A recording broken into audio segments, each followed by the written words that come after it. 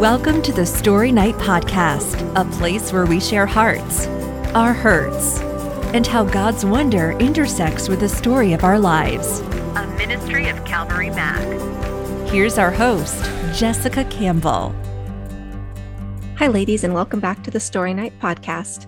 Tonight's episode is a throwback episode to one of the live events from Santa Barbara Community Church featuring Krista.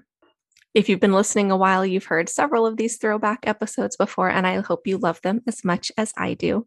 As with all of those live event recordings, you'll hear the speaker reference photos from the slideshow, and so you'll just have to use your imagination to picture them. Ladies, please enjoy Krista's story from March of 2014.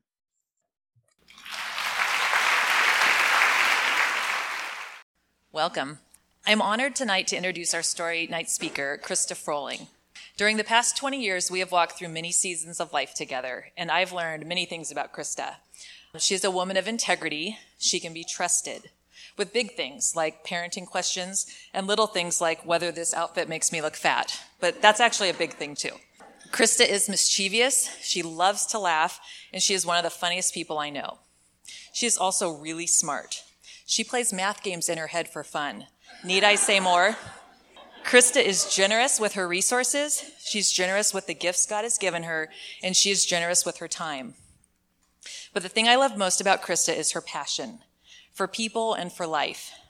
She is passionate about living her life in a way that is pleasing to God and that encourages and challenges me. Thank you, Krista, for being willing to share your story with us. Welcome. Thank you. Thank you. Being in community has a variety of relationships. We're all so related, right?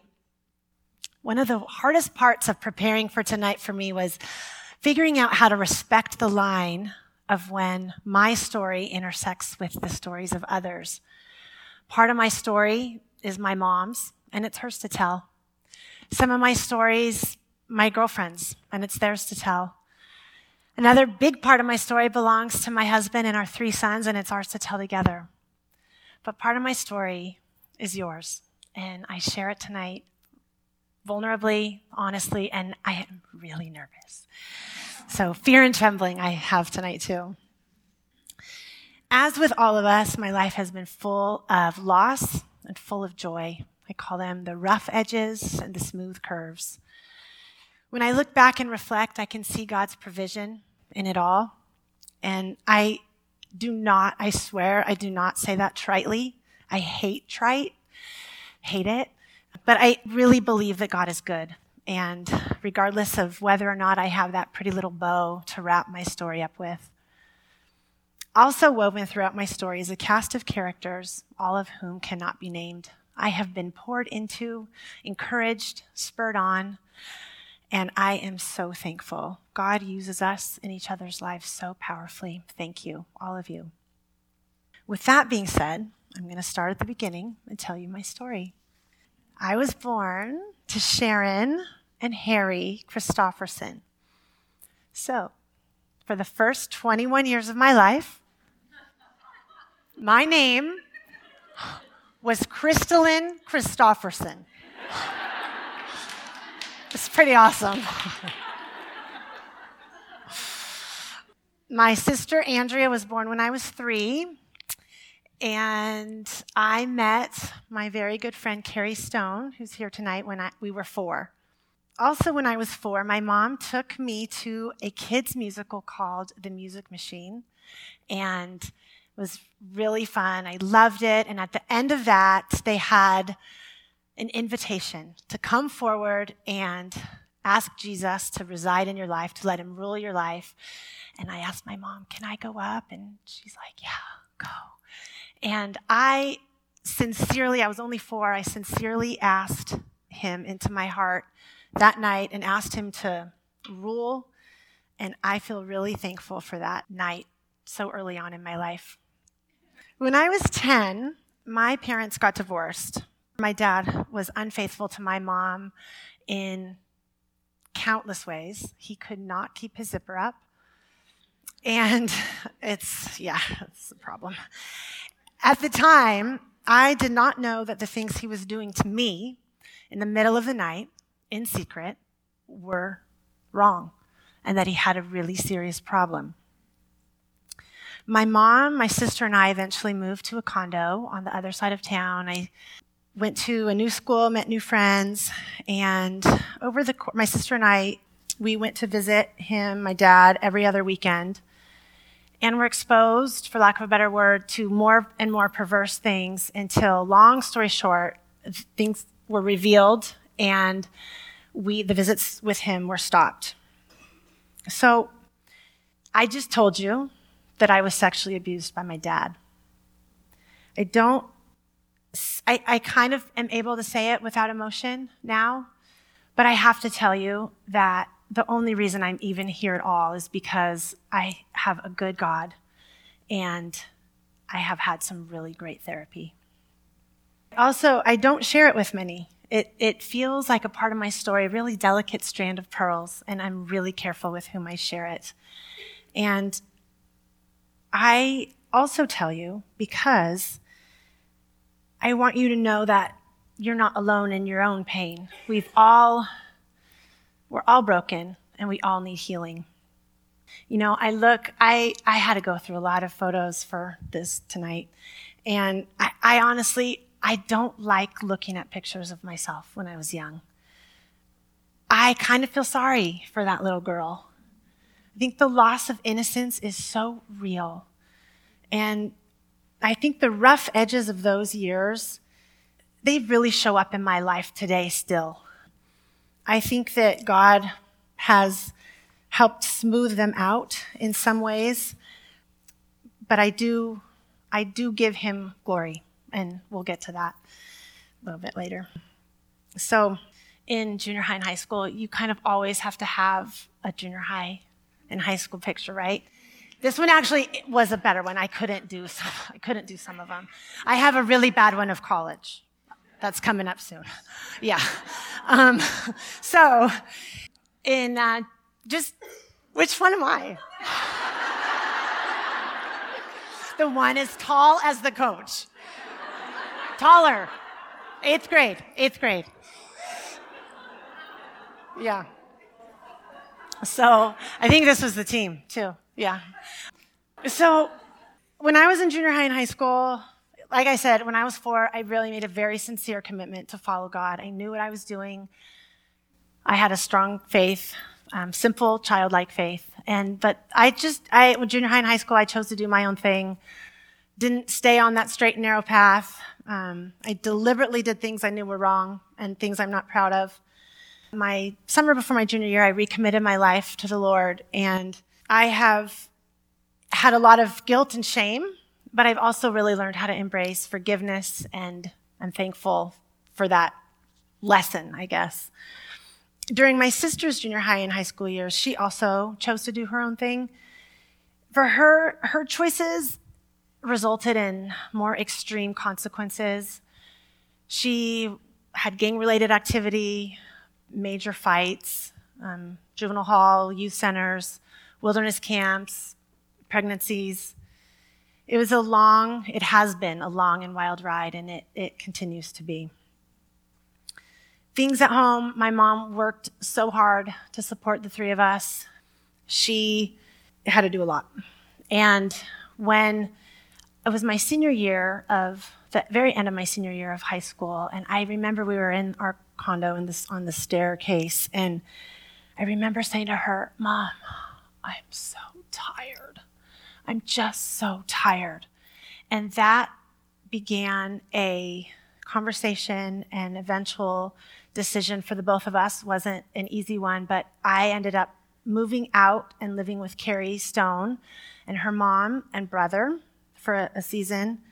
And it actually, in the midst of some turmoil, it was hard for my mom, hard for me. But that season of life really provided some peace in the midst of turmoil.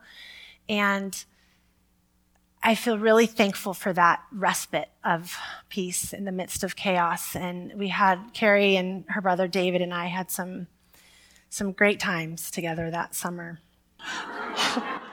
That's the worst one. I'm sorry. I totally threw you under the bus. I mean, look at it. It's so bad.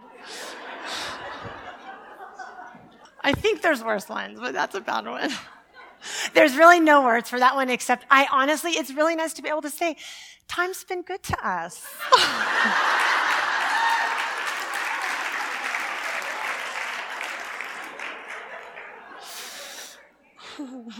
So throughout my high school years, I did know that I really wanted to go to college.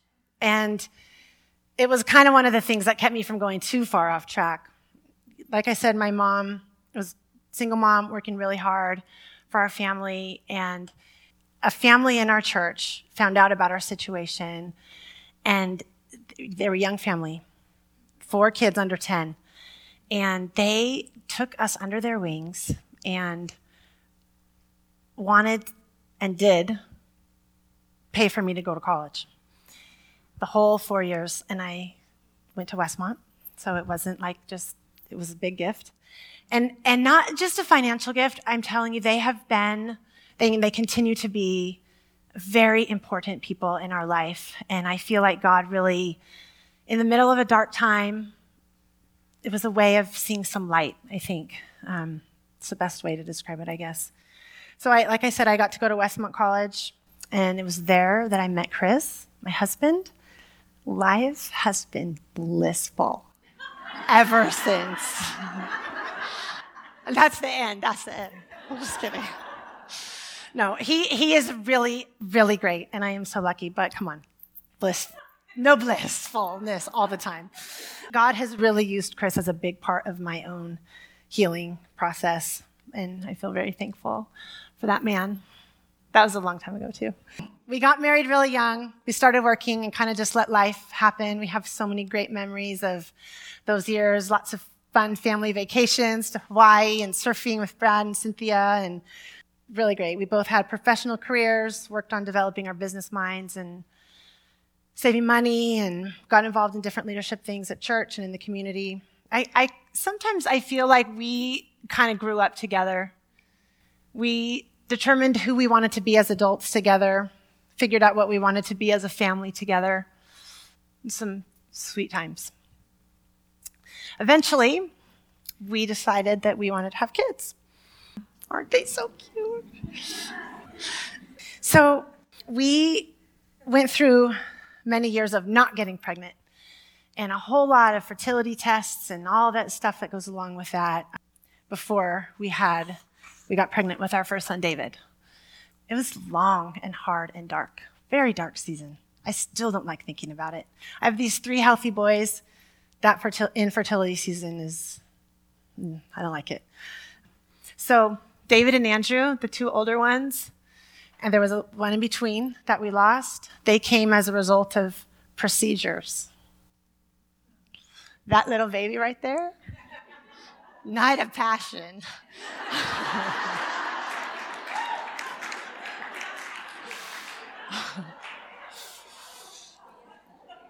I love being a mom, and I'm really, really thankful for those boys.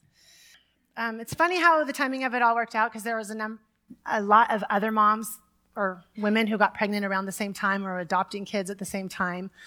But when I got pregnant with David, and so David and I got to be a part of a play group. There's a lot of girls in that picture right here tonight. They're 14 now. It's old.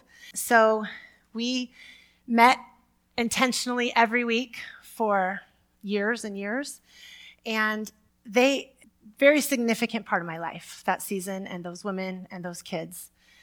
And I remember one time, I've told this story before, but we were getting ready to go, and I said to David, I think he was about 3 at the time, "Come on, David, get ready. We have to go to your play group."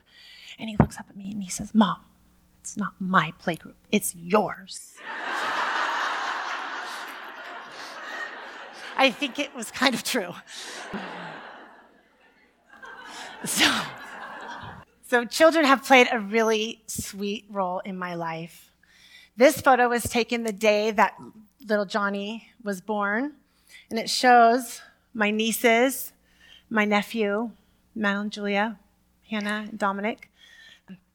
I love being an auntie, and I'm so thankful for family. And even as I was going through that really dark season of wanting my own kids, I had the blessing of these in my life. And I feel like God really used these children to shine light into my own life, even in a dark season. I'm going to share with you a couple stories of loss that I have a hard time talking about. So please bear with me. So remember Carrie, that beautiful photo. For many years, her brother was living in Belgium with his wife. In early 2003, they came to visit, David and Diane. And David Stone had already met my son David when he was a baby, and this time they came out and we got to have a dinner with them, and he got to meet Andrew, who was 9 months at the time. Carrie was pregnant with her first baby, and we had a great dinner that night. Carrie's mom was there, and just reflecting on time and babies and life and lots of years of history together. 2 months later, Carrie got the shocking news that her brother had died. This is a place where stories intersect dramatically, and I feel like I tread on ground that is very painful, and also I want to run from it. I remember it so clearly, and it is so painful. It's been 11 years since David died, and walking through the process of grief with Carrie, alongside Carrie, has taught me a lot about honesty, intentionality, asking good questions. Carrie's been very thoughtful. It's been painful and inspiring at the same time.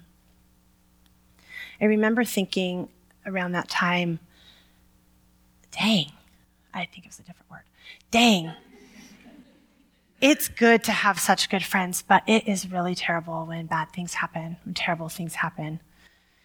And I think one of my defense mechanisms that I learned as a little girl is to ignore the pain, to pretend it's not there, to run away. And it's been such a process to learn how to stick with it, to not walk away.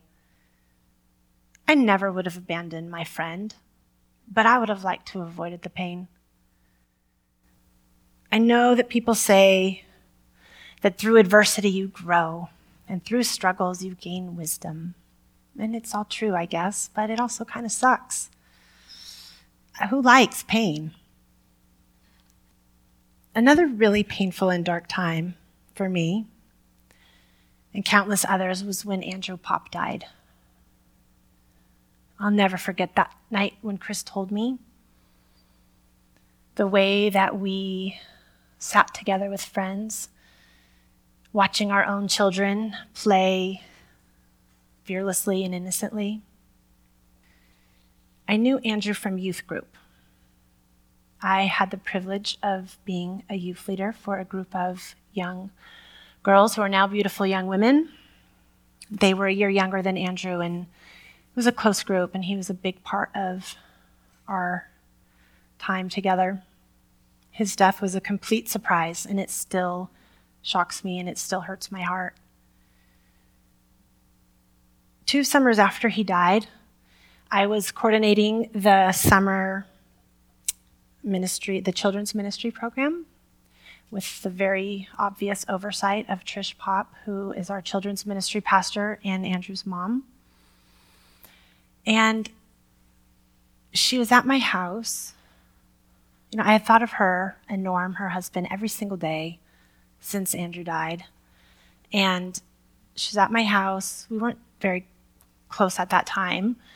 She was at my house. We were going over the material for that summer program and just doing business.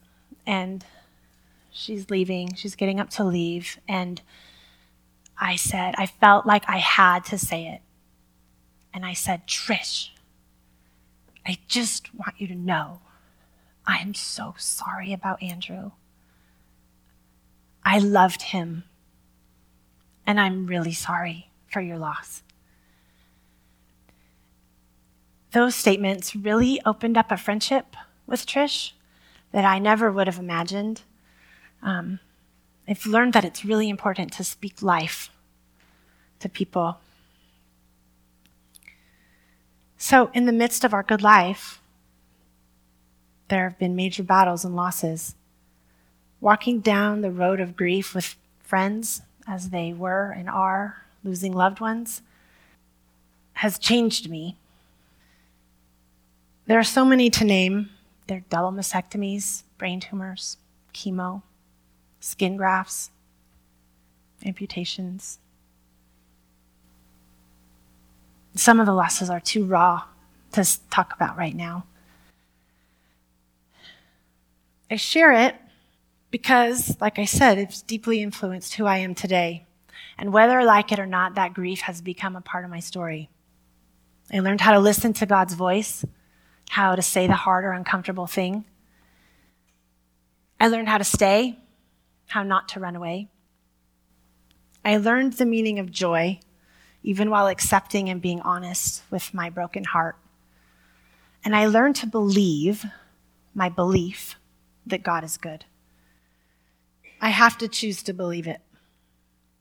Even in the midst of pain and loneliness, He shows Himself in nights like this, or in meals, community, weddings, births, tears, losses. He shows up in us, through us. I can see this truth now. He works to smooth out those edges that aren't always obvious for many years, if ever. I look at that photo, and I love it for many reasons. The waves are looking good. The boys are having fun swimming in the ocean. The breakwater's calm. Chris is staring longingly at the waves. So the thing about this picture, you don't know unless I tell you. So this is a snapshot, right? A snapshot in time. And what it doesn't tell you is what happened moments later. Chris succumbed to the waves. The waves got bigger. I was sitting on the sand with Johnny, the little one, playing. One eye on him, one eye on the two older boys. The two older boys, the waves are getting bigger, bigger. They're getting sucked out, and they cannot come in. And so Johnny was 3 and super naughty. And so I was like, Johnny, you move, you're busted. And I didn't know what he was going to do, but I had to go save these other two. And so I'm strong, and I rushed out, saved my children, and came back. Johnny stayed. So you can't tell any of that by looking at that photo. There's even birds flying peacefully up by the waves. But the waves, they're beautiful and peaceful, and then suddenly deadly and painful and scary. But I have to choose it all. I can't have one without the other. I have to have the whole package. All losses, they happen while we're living life, right?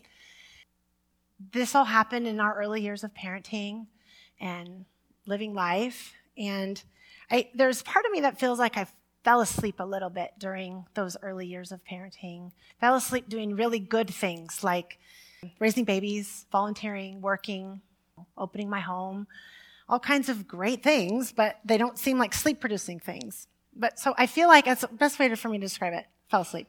My awakening began, I feel like, on the kindergarten yard for David when he went to kindergarten. He had so many buddies, all different looks, different languages, and they played together wonderfully. And I remember thinking, that's so great. Then I came to pick him up. Here's the white moms. Here's the brown moms. No interaction, no playing together, no nothing. And I remember being really bothered by that. So David had a really good friend named Jose that year, and they wanted to hang out. And so Jose introduced me to his mom, and my broken Spanish, her broken English, and they came over, they had a play date, the whole family, and we developed a really special friendship with them. And I feel like it was kind of the beginning of my eyes being reopened to things that I cared about. When my youth group girls graduated from high school in 2006, we had the opportunity as a family to go with them to Guatemala. And I feel like that was another step in my awakening process. And I also remember that time too feeling pretty ashamed or guilty for what I had. When we came back from that trip, we continued living life. And Chris kind of named it, well, I don't know if he thought of it or somebody else did, but we went through, I feel like, a period of what we call holy discontent. We're so thankful for what we had, but just not knowing what God wanted from us. I started reading, I always read, but books particularly on poverty and child advocacy. And I'm going to read this part because it's the best way I can explain it. I had this strong feeling in my heart that we needed to spend some time away from our own culture in order to learn from another. We have had lots of opportunities to learn and serve here in town, then and now. Yet I felt like we needed to have a time away from our own culture for us as a family and for our kids to be able to better understand God's world and the things that He cares about. We began taking little steps here in town and got involved with a great group of people and learned so much from them. We spent some time in Mexico. That's a photo from Mexico. We tried to grow in our Spanish. We didn't. We tried. The boys, Johnny was 3. That's all I need to say. That is around the time I feel like my guilt was transformed more into an attitude of thankfulness. And I just had this deep desire to show Jesus to people by caring for their physical needs. So it may seem like a big leap, but it was actually a series of a lot of small steps over 6 years that helped us make our decision to move our family to Argentina. We went to partner with a local church to help grow their microcredit program. We had seen and researched how it could be done, all in the name of Jesus and the hope that He gives. And we were inspired we both have business knowledge and experience to help people improve their lives. So we moved far away. And you want to know what? We got thrashed there. Thrashed. Our partner pastor preached lies and only wanted us for the money he thought we would bring him. The first 6 months were really awful. My mom and stepdad came after about 4 months and helped us figure out how to get physically better. We were very sick. My mother-in-law and her husband came 2 months later and helped us begin the process of emotional healing. And I have to say, I am really lucky because I love my mother-in-law. She's really awesome. Chris has a great mom, and I'm so thankful for her in my life. So 2 months later after that, so Melinda and Frank left. Then 2 months later, Norm and Trish Pop came, and they spoke life to us. Full circle. So through counsel from our family and some good friends, we ended up terminating the partnership with the pastor. And it was painful, obviously, and actually it was really embarrassing. I mean, we moved our whole family halfway across the world, and for what? What the heck? So we did get involved in other things in the city, and we had some awesome stories, great stories, working with people who have nothing and who want to know Jesus. And the hope that I honestly feel like I was so tired of, it wears me out, honestly, seeing the poverty and the way that it affects generation after generation after generation. And I have to say, though, the only way it will change, whether it's here or in Mexico, Guatemala, Argentina, wherever, the only way lives will be changed, whether it's ours, materially poor people, the only way it's going to be changed is through Jesus. I truly believe that. And that's what I have to remember in all of life. It's not about me. It's not about what I can do. the only agent for change is Jesus himself. As I reflect on that time in Argentina, and I do have plenty of great stories that I can share some other time, I do see loss. In the midst of light and joy, I see a lot of loss. I see a loss of a dream that Chris and I had to live with and serve with and learn from the materially poor. We wanted to do something big and poverty alleviating and God glorifying. There were so many rough edges, not many easy curves. The edges, when I look back, they're still rough and splintery, but they're less ugly, and I still believe God is good in it.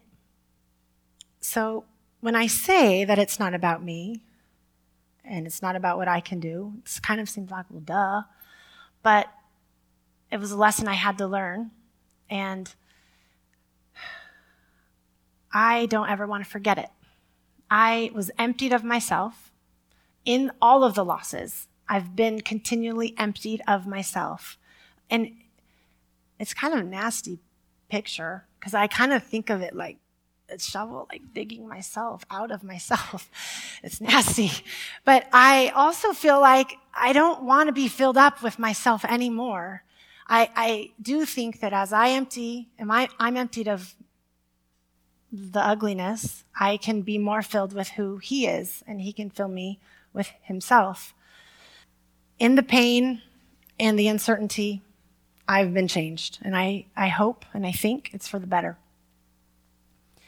So here we sit in Santa Barbara. I love living here. I love my life. I love my friends. I love my family, my church, my job. We're in a great time of life. I know there's going to be more loss. There's a lot of loss last week. I'm still trying to figure it out. Like I said at the beginning, I know it's not about having the pretty ribbon to tie up into a fancy little bow to wrap up my story. I don't know where God is leading, but I want to follow him. I want to continue living wide awake and aware of the pain, and the loss, and the joy, and the laughter. It's a choice I have each day. And you can pray with me that I continue making it, to live with abandon alongside the grief and the curves and the edges. Thank you. Thank you so much for tuning into this episode, ladies. As always, I hope you were blessed and encouraged by the story and were able to relate to Krista in some way. Stories are amazing, whether they are just audio on a podcast or live at an event surrounded by hundreds of other women. For anyone that is within driving distance of McMinnville, Oregon, please mark your calendars for May 12th, 2022, when we have our next live story night. Thanks again for listening, and we hope you join us next time for our next story. Good night, y'all. The Story Night Podcast, a ministry of Calvary Mac. For more women's stories, visit calvarymac.com/women.